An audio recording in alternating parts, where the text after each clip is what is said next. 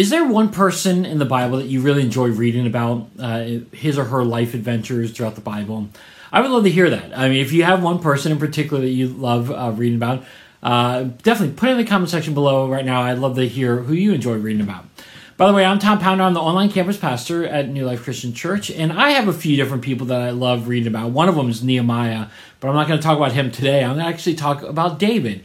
David is a person who's always really fascinated me because when we first meet him, he's really young. He's a shepherd boy, but then he gets anointed to be king of Israel. He is brave. He's a tremendous warrior. He beat Goliath. He killed tons of Philistines, and he's just this mighty warrior. And in fact, then in 1 Samuel chapter 13, verse 14, it says this, "The Lord has found a man after his own heart," referring to David as he was going to get ready to be anointed to be king over Israel.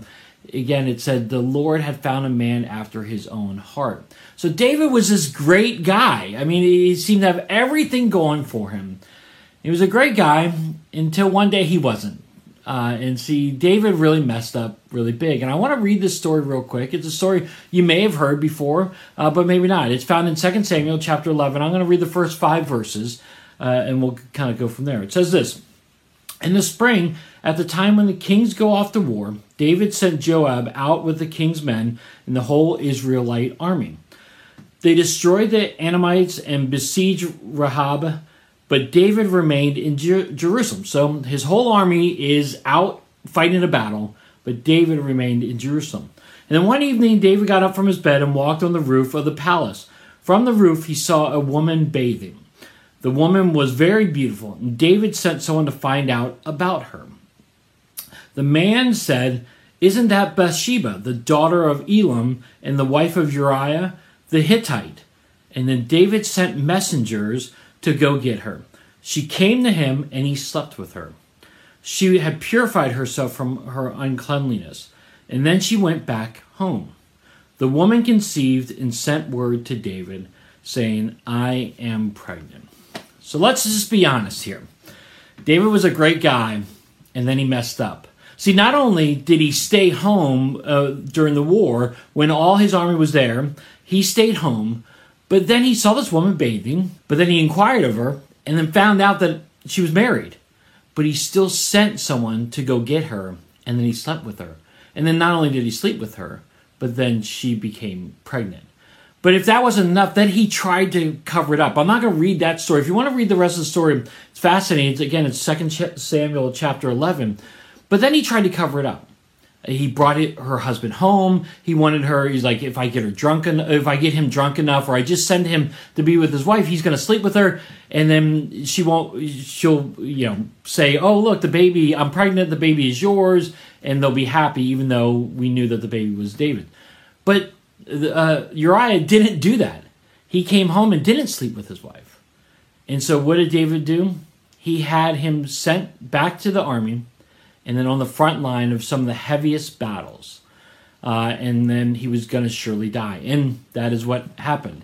He died. And this reading, actually, I want to encourage you. This reading was something that we read in our recent Bible in a Year plan. So if you're curious about reading throughout the Bible with the rest of us, we would love for you to be able to do that. All you have to do is go to newlife.church/Bible2022, and you can participate in one of the Bible in the reading plans. But David really messed up big time here. And it's like, what the heck, David? You're the guy after God's own heart. God selected you because of how great you are and how much you want to be with God. But then you messed up really big. The reality is, guys, that while this is a big thing that David did, the reality is that we all sin. You know, Isaiah 53:6 says this, "We all like sheep have gone astray. Each of us has turned to his own ways, and the Lord has laid on him the iniquity of us all." I'm going to read it again. "We all like sheep have gone astray. Each of us has turned his own way, and the Lord has laid on him the iniquity of us all," referring to Jesus. The Lord has laid on Jesus the iniquity of all, and that's why he died for us. And this is what I really want to talk about today for the devotional. It's not that David messed up. It's actually what he did after he messed up and was called out. See, he was called out by Nathan the prophet And Nathan said, listen, you really messed up. We know this. God revealed this to us. You messed up. What are you going to do about it? And I love what David did is that he fasted and he prayed. And it says in 2 Samuel 12:13, said, I've sinned against the Lord. And then after the baby ended up dying, Bathsheba's baby ended up dying, after the baby died, he went to the house of the Lord and worshipped. See, the reality is we're all going to mess up. We're all going to sin. We're all going to do bad things. And while the joy and the happiness of us coming to know Jesus is great, and there's lots of joy because our lives have been changed. We've gone from death to life. And while that is great, eventually you get into the day-to-day life and, you're going to mess up. You're going to sin. Again, we all have sinned and fall short of the glory of God. That's what Romans 3:23 says. We all have sinned and fall short of the glory of God. No matter what we do, we can't go through a day or so without sinning. But it's what you do after the sinning that's most important. And that's what David did. After the sinning, he corrected himself and said he admitted that he had sinned. He confessed it. And then he went and continued to seek after the Lord. See, again, I think the lie that Satan wants to tell us is that you've sinned, you stink, you're not going to be good enough. And because of that, don't even follow God anymore. Who cares about that anymore?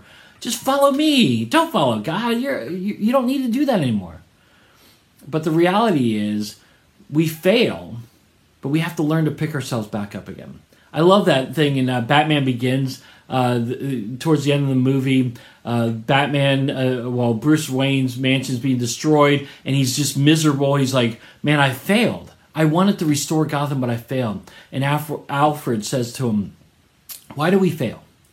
So we can learn to pick ourselves back up again. Guys, we're going to mess up as believers. And while I'm going to say that's okay, it's not okay that we mess up. But the reality is it happens. What you do after you mess up determines whether you're going to grow in your faith and you're going to learn from that and be stronger in your faith, or whether you're going to turn your backs back on God. I want to encourage you to take the attitude of David and admit that you've messed up and keep pursuing the Lord. You only get stronger in your faith when you fail and when you sin, you pick yourselves back up and continue to follow the Lord. You're going to grow in your faith. These great believers, you talk about Billy Graham, you talk about C.S. Lewis, they didn't become great believers and followers of Christ overnight because they never failed. We know that they failed. I mean, I don't know personally what they did to fail, but let's just be honest, they failed. But the reality is they picked themselves up and they grew closer to God and they became strong believers. You can be a strong believer just like them. You can be a strong believer and still pursue the Lord every single day, just like David, even if you mess up. So when you mess up, pick yourselves back up and keep following Jesus. That is your challenge for you today. If you got questions, if you got thoughts on this, I'd love to talk to you a little bit more. Definitely put it in the comment section below, or you can email me, tomp@newlife.church. Let's pray. Dear Jesus, thank you so much for giving us this example of David. Yeah, he was a great follower of you, but we know that he messed up. And Lord, I just pray that you can help us when we mess up, keep fighting for you, and striving for you, and seeking you every single day, and go after you as best we can. So Lord, we thank you, we praise you, we ask for your guidance and protection in everything we do. It's in your heavenly name we pray. Amen. Thanks for being with me today. I hope you have a blessed day.